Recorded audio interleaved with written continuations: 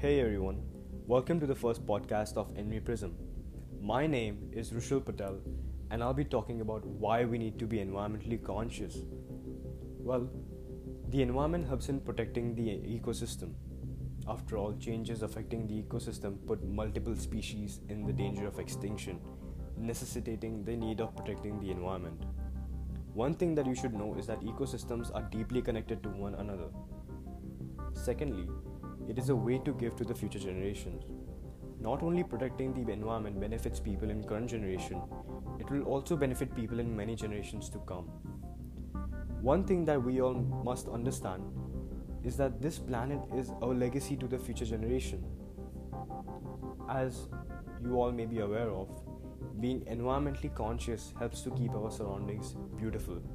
I mean, just imagine living a world full of nature and the wonderful things it consists. So, this is the end of our first podcast. See you in the next one. Adios.